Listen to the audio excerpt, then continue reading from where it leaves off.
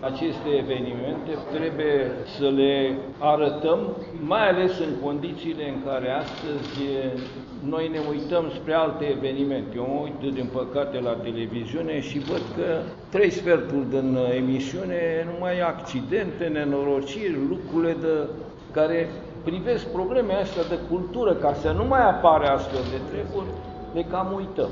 Acum, expoziția de astăzi, după părerea mea, este o expoziție extraordinară pe care o datorăm colegilor de aici, din Biblioteca Academiei, o echipă foarte serioasă care s-a consolidat în ultima vreme și regret că n-am făcut această expoziție cu ceva timp în urmă. E vorba de tezaurul care se găsește în această Bibliotecă a Academiei. Acum, în momentul când ați intrat în sală, avem portretele a peste 50 de donatori.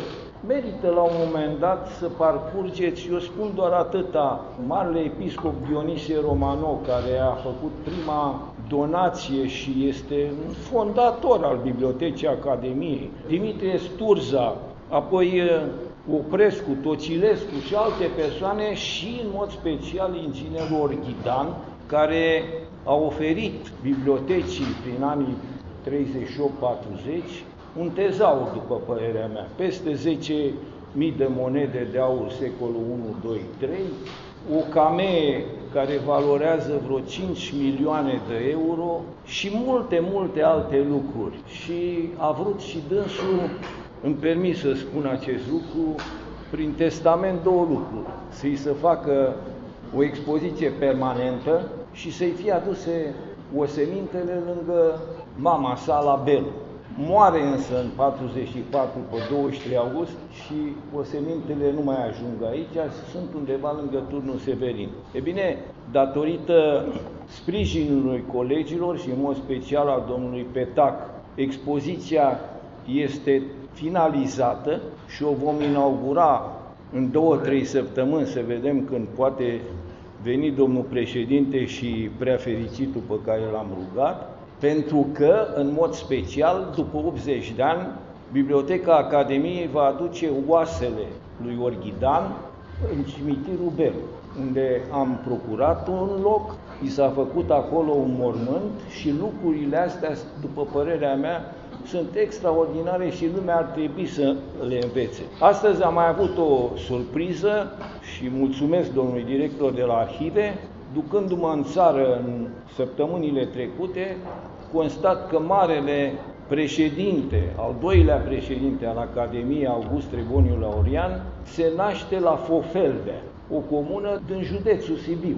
Casa nu mai există, e pusă acolo o troiță, dar nici nu se poate ajunge datorită drumului, bălăriile, și ne-am hotărât să vorbim cu președinta Consiliului Județean și am vorbit de la Sibiu pentru a face toate demersurile ca în 2 luni să punem în niște condiții civilizate.